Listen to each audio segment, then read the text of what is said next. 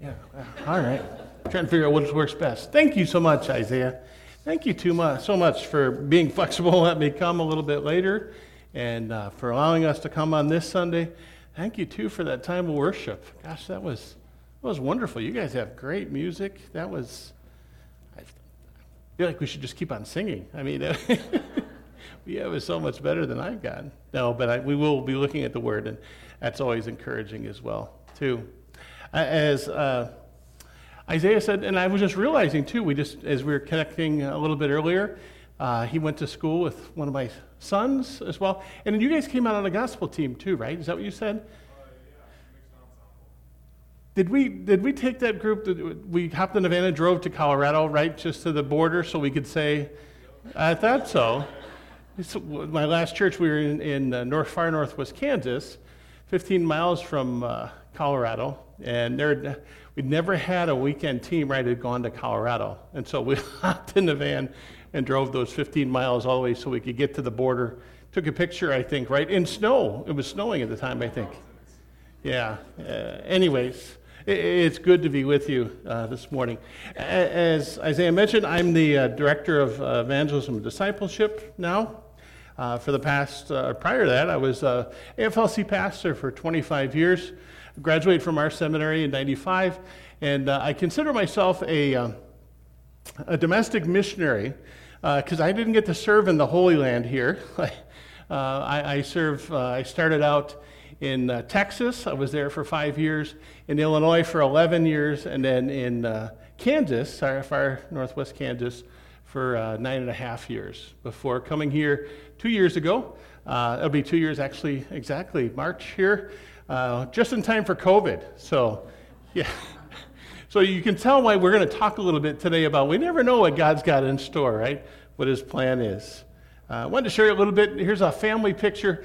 Sadly, that thing's like 2.5 years old, right? I mean, finally, though, in 2 weeks here, my daughter gets married, and we'll finally have a more updated picture. But that's my family there. My wife Brenda's with me today. We met on an LEM gospel team. Some of you know what LEM is, but it's a summer traveling team. I know, and Wade, the Bible school wants to encourage me, that's not how you're supposed to get your wife, is by recruiting them off a gospel team.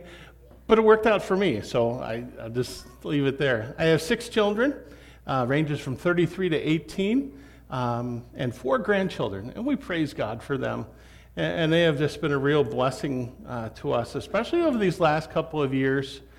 And I think we probably all feel that way about our families, don't we? Since COVID began, since all these things occurred, it's caused us to think about our family, about our lives, about the things that are really important, as well as thinking about our own mortality, as well as dealing with the fact that our world's in a mess today, isn't it? And seems to be getting worse. And for some, in this course, there's been people who've wondered, well, where's God in all of this? Where is he? Why is all this stuff happening? And maybe that's where you're at even this morning. Maybe after we've gotten even to this point, you're like, man, it just doesn't seem to be getting any better. Why is that? And where are you, God, in all of this? I just want to encourage you this morning to know that that's okay. That's okay to feel that way, even to ask God why. And it's also why we want to look this morning at a group of believers who I think felt much the same way. And I'm talking about the people of Jerusalem who were besieged and then defeated and then taken from their homes back to Babylon, to what we would call modern-day Iraq, as prisoners in a foreign land. Young, believing men like Daniel, uprooted from all they knew, and now here they were captives in exile. Now, in a way, I think we can imagine a little bit how they felt abandoned by God when they needed him the most, concerned about their future, and shaken by this whole situation. And we don't have time this morning to unpack all those similarities, and I think a lot of them are pretty obvious. But I would like us to focus on God's message to them, because it has a lot of application to our situation today. And so I'd invite you to turn in your Bibles to Jeremiah 29. And we're going to be starting at verse 4, Jeremiah 29. And some of this is probably familiar to you, as we mentioned earlier here. But starting at verse 4, and it'll be up for you, you can watch there too. Thus says the Lord of hosts, the God of Israel, to all the exiles whom I have sent into exile from Jerusalem to Babylon, build houses and live in them, plant gardens and eat their produce. Take wives and have sons and daughters. Take wives for your sons and give your daughters in marriage, that they may bear sons and daughters. Multiply there and do not decrease. But seek the welfare of the city where I have sent you into exile, and pray to the Lord on its behalf. For in its welfare you will find your welfare. And in verse 11, for I know the plans I have for you, declares the Lord, plans for welfare and not for evil, to give you a future and a hope. Now, as we look through there, right, there's a lot going on. What I want us to catch here, though, is the clear message that God knows our situation and He's in charge. God knows our situation and He is in charge. He still reigns. Now, as we think about this, we can well imagine the children of Judah still reeling from the shock that their God Almighty, would allow them to be defeated. His allowing for the destruction of Jerusalem, and now they've been taken away as captives. And in the meantime, and I skipped over just the same time, those in between verses between 7 and 11, the false prophets are saying, don't worry, it's no big deal. Just a minor blip, an inconvenience. God's going to restore us right away. It's okay. So who do they believe? What do they believe? What does it say about their God? And as they're in the midst of this, can they even trust in Him anymore? And so here they are in this new place, in shock, confused, and likely struggling with a crisis of faith. But God says in verse 4, thus says the Lord of hosts, the God of Israel, to all the exiles whom I have sent into exile from Jerusalem to Babylon. And then he says in verse 11, I know the plans I have for you, declares the Lord, plans for welfare, not for evil, to give you a future and a hope. Now wait, right? Did you catch that as we read that? Did God just say He was the one that sent them into exile? He did. But He also tells them that He has a plan for them, one for welfare and one to give them a future and a hope. We can just imagine them, right, trying to wrap their heads around all this. And while we can't grasp fully how they maybe felt, it does serve to give us confidence in a future and a hope that God knows our situation and it's all right. Now, I'm not saying that what we've gone through is equal to their exile, but I do think it's fair to say that these past 2 years have been rough. Obviously, the greatest burden has been the pandemic, thousands dying. And I'm sure there's probably no one in this room that doesn't have somebody, hasn't lost somebody due to this. And we've all been impacted by the shutdowns and the masks, the limits on gathering, not to mention all the political uncertainties and social upheaval our country's gone through. And yet now here we are 2 years down the road, and just when we think things are going to get a little bit better, there's fear, right, that Russia may be on the verge of invading Ukraine, and all that may have impacts upon us and the rest of the world. As we look at all these things, we too may be feeling shaken, feeling abandoned by God, concerned about our future, and perhaps even struggling with a crisis of faith. And if you're not, I'm pretty sure your neighbor is. But God wants us to know that He knows our situation. He knows what's going on. He still reigns, and it's all right. And so from that perspective and confidence, He tells them to bloom where they're planted. To bloom where they're planted. We see that in verse 5. He says, build houses and live in them. Plant gardens and eat their produce. Take wives and have sons and daughters. Take wives for your sons. Give your daughters in marriage that they may bear sons and daughters. Multiply there and do not decrease. But seek the welfare of the city where I have sent you into exile and pray to the Lord on its behalf. For in its welfare you will find your welfare. As unhappy campers, I'm sure that they probably acted like that, right? Captives in a place they did not know.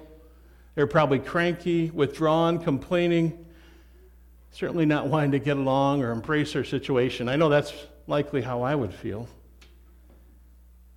But God says to do just that. Embrace this situation. Make this their home. Bloom where they're planted. Build houses, plant gardens, have children. Live your lives here and now. But how could they do that? How could they do it, right? It seems like a big ask of God for them to just give up everything there was before, just jump in where He's placed them, and it's all going to be good. Well, here's how He could do it. First, it's because He says that He has a purpose and a plan for them, with a future and a hope.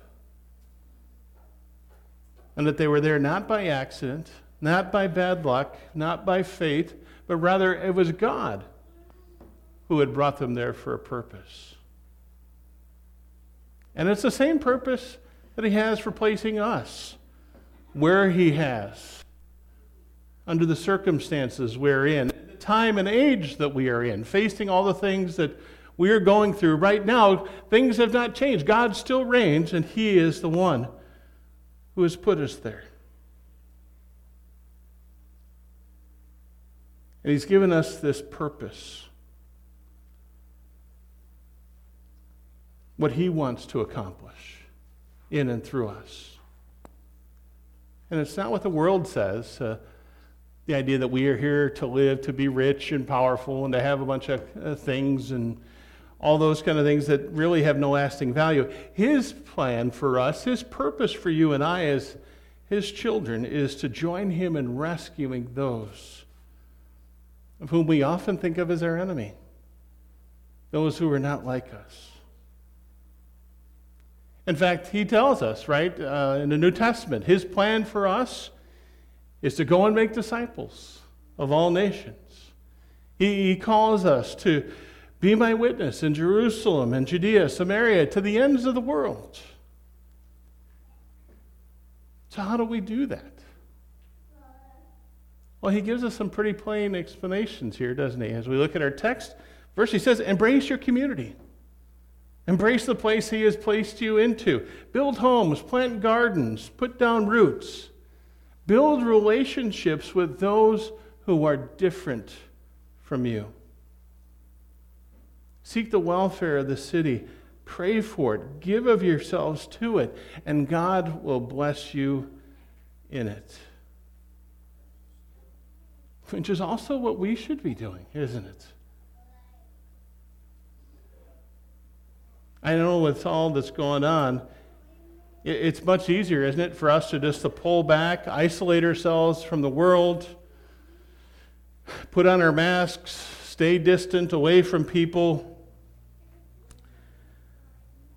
especially in this COVID-ridden, race-torn, politically divided culture and world we live in today. But that's not what God has in mind for us. That's not what He made us for. That's not the mission we have been given. God calls us to be in the world, but not of it. A fair translation of Matthew 28:19 could be, as you're going through life, interacting with other people, make disciples. as you were going, as you were involved with other people. Now, sometimes as believers, we get the impression we're to distance ourselves from this world. And to a degree, that's true. But God's intent is that you and I would be a positive influence on the world, reflecting Him and pointing others towards Jesus. Verse 7 says, "Seek the welfare of the city where I have sent you in exile. Pray to the Lord on its behalf. And in its welfare, you're going to find your welfare." So not only is this a promise of blessing, but it's a guide for us as to how we reach our world for Jesus. So how do we do that? What does it come down to? What's the practical application? Well, first is through hospitality. Just being good people, good neighbors. I don't know if you've noticed or not, but we've become really isolated in the last couple of years, especially with people we don't know. The mask mandates, social distancing, many have become okay with not going to church, avoiding gatherings, certainly don't want to get to know the new neighbor down the street, don't want to engage with people you don't already know. And I don't bring it up to make us feel bad, but it's happening. And this growing separation is not only feeding the isolation and depression that many feel, but it also feeding the division that we have between people, the isolation and depression that many feel. It's this division between races and political views. It's feeding that division. Because it's through this isolation, it's easy to forget that those who have other views, who see things differently than I do, who have different colored skin or different beliefs, it's very easy for us to forget that they're people. They're people just like us. People made in God's image. People that God loves and wants us to love in His name as well. People that Jesus died for. So how do we overcome that? How do we live out godly hospitality? Well, from what I understand, you guys had a great start yesterday with your event here for the community, right? A country, Southern Gospel, yes, love that. My first church was in Texas, and man, those guys ate it up. They loved that. We had people who'd come, and I know that was your desire, right? You held this concert hoping to reach out to the people in your community, and it's a great way to express this free concert. We care about you. We want to invite you to come. And it is a great start, letting them know that you care about their community, but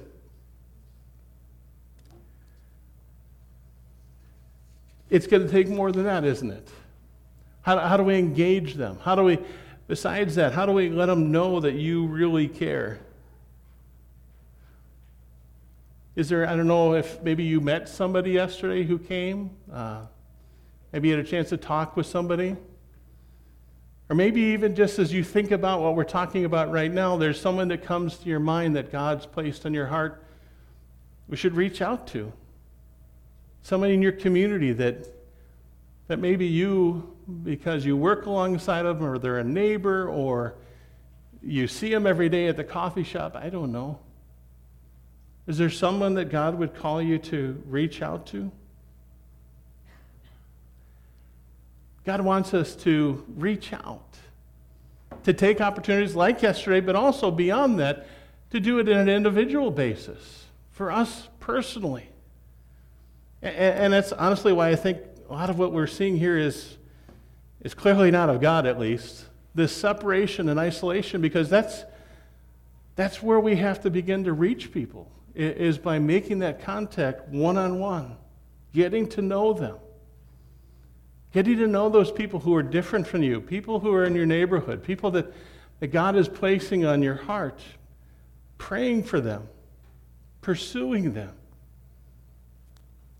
realizing that that's our mission, is to love the people God's placed around us in His name. And you need to know that they're more than just a project, not just somebody you go, oh, yeah, that guy, he needs Jesus. I should be praying for him. These are people that you need to, you each individually be thinking about, how can I reach that person? How can I let them know that this is more than just me being a good church member, but really I do care about them. That you see them as a person. That you're willing to invest in them. It's what I call next step evangelism. You know, I know in the past we've done a lot of these large events, right? And people would come and get saved and stuff. Our culture's changed a lot since then. But there's still a need. And there's still people very hungry.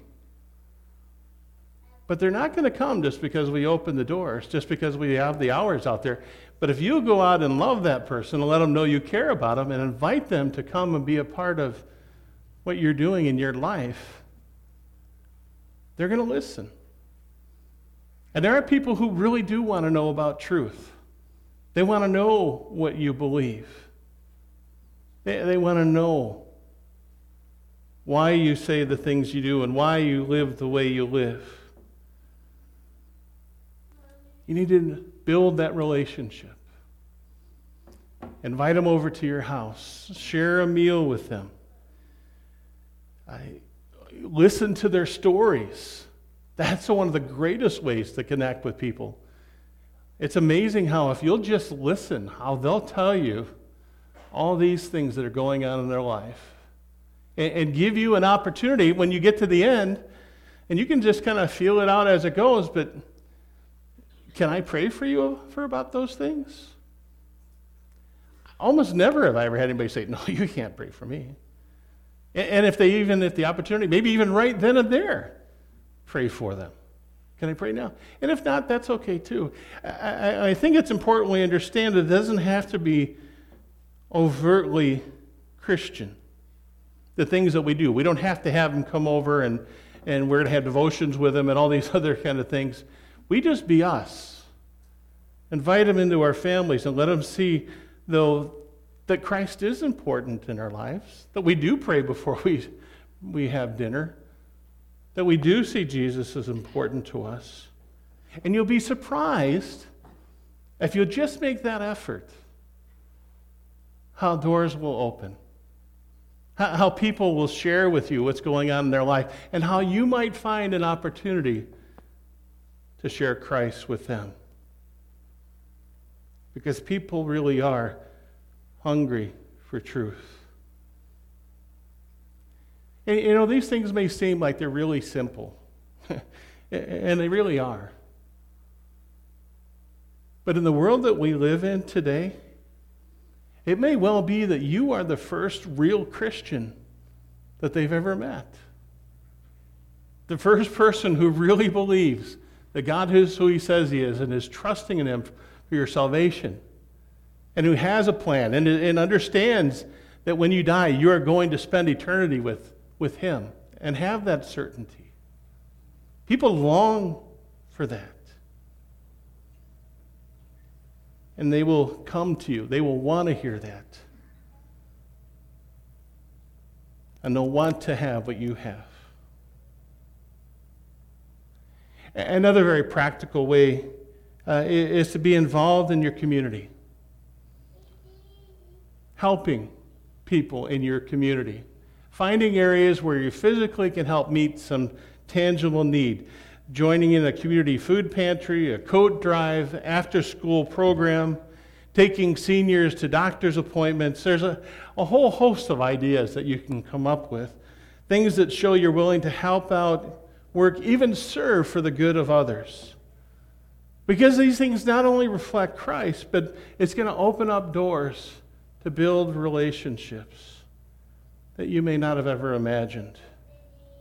Relationships that can lead to sharing Christ, as well as gaining some new forever friends. Which is something, honestly, that in many of our communities, churches have forgotten. You probably know of lots of churches, right, that have shut down 2 years ago and haven't even opened up again. Or even those churches who maybe did continue on, but were pretty limited. It's sad, but in many ways our churches have forgotten our call to be lighthouses in our community, to be a positive influence for good, to demonstrate the love of Christ in physical and tangible ways. One of the harsh realities that came to light in these last 2 years is many of these little churches that closed down weren't even missed. People didn't even know that they weren't there anymore. Yeah, people miss in-person church services and getting together. But one of the tough questions that's had to be asked is, did people even notice? Was our community hurt by our church's absence in the last year? When we did have to shut down or we weren't involved? Didn't even know? Or was it just our little group of people? On the other hand, there have been churches who found this as a great opportunity to minister. They've been blessed through times of ministry, ministering to their community and reaching and ministering to people who've really needed it. There's also, as a result of this too, an opportunity for churches to look in and see, is there a need in our community? Is there something that's not being addressed, not being touched on? Is God speaking to maybe you today about something that maybe our church should do this? We could do this. We have the facility, we have some people, maybe this is something we should do. Place where He's inviting you to step out of your comfort zone and join Him in ministering to your community in a brand new way.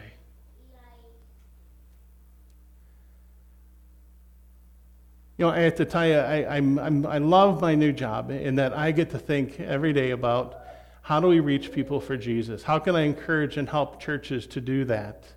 Helping members to feel that that's an opportunity. And I'll be honest, in some places people will think that, well, it's all over, right? The church is done, churches are dying. I honestly see that truly, as Jesus said, the fields are white unto harvest. There are people who are hungering for truth, who want someone to reach out to them and touch them.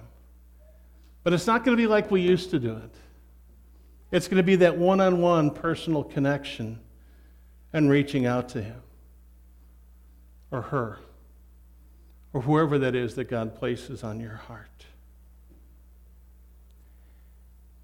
And I want to encourage you too in these days to know that even though as you turn on the news, and probably shouldn't turn on the news, but even as you do, know that God is still in control. He still reigns. He is still God Almighty. And there is hope and a future promised to you by Him. And that you can rest in the assurance that God knows your situation right now, where you are, what you're doing, what's happening in your life even now.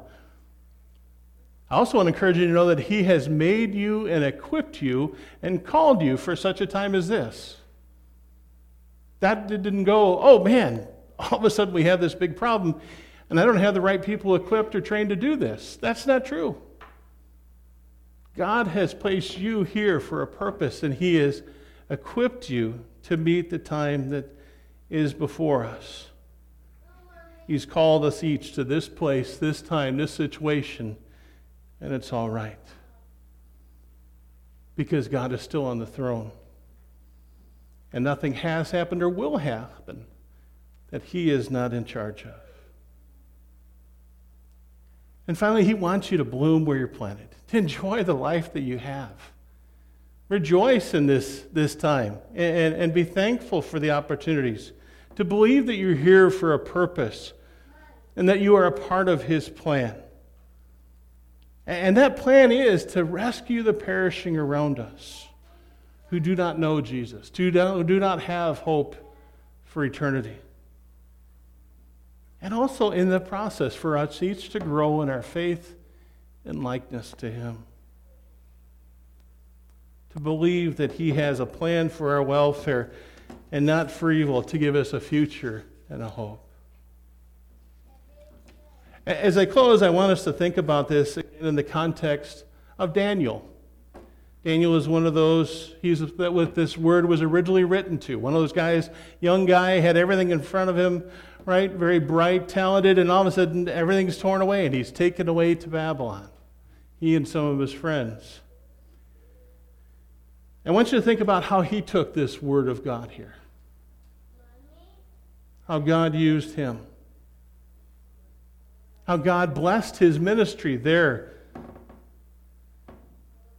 And much more than just in the way that we read in the books. But think about the lasting impact he had just because he trusted God. He took him at his word, he believed what he said, and he chose to bloom where he was planted.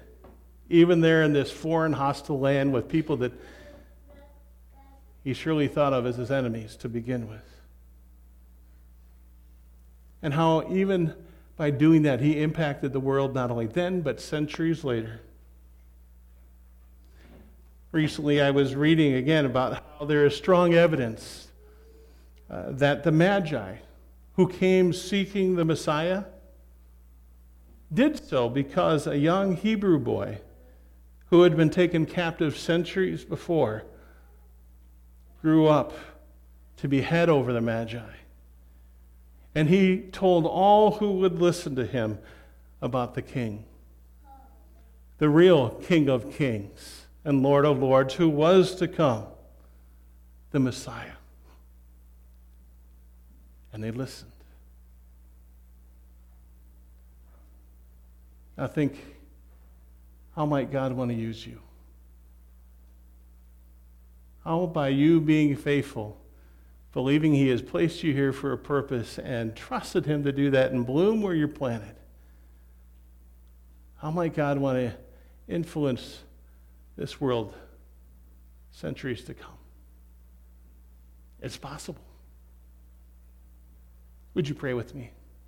Lord God, how thankful we are that even as we see these things going on around us, that we serve and worship God Almighty, maker of heaven and earth, and the one who holds us in his hands and who has promised us a life that is of good and purpose and meaning, a life with a proper purpose and meaning, and hope for tomorrow. Lord, help us to trust in you, rest in you, and I pray too for each of us that you would open our eyes to see the opportunities that are around us, the people that you have placed near us, maybe even those who are different from us, who we might even think of as our enemies. Lord, and give us a heart for them. Cause us to pray for them. Cause us to challenge you, ask you, Lord, how would you have me to reach them? Maybe even invite them to dinner or something. I don't know. But Lord, that we would be used by you to bloom where we're planted, to reach people for Jesus, but also to enjoy this life, this place, this time, because we are your beloved children. Lord, we ask these things in Jesus' name. Amen.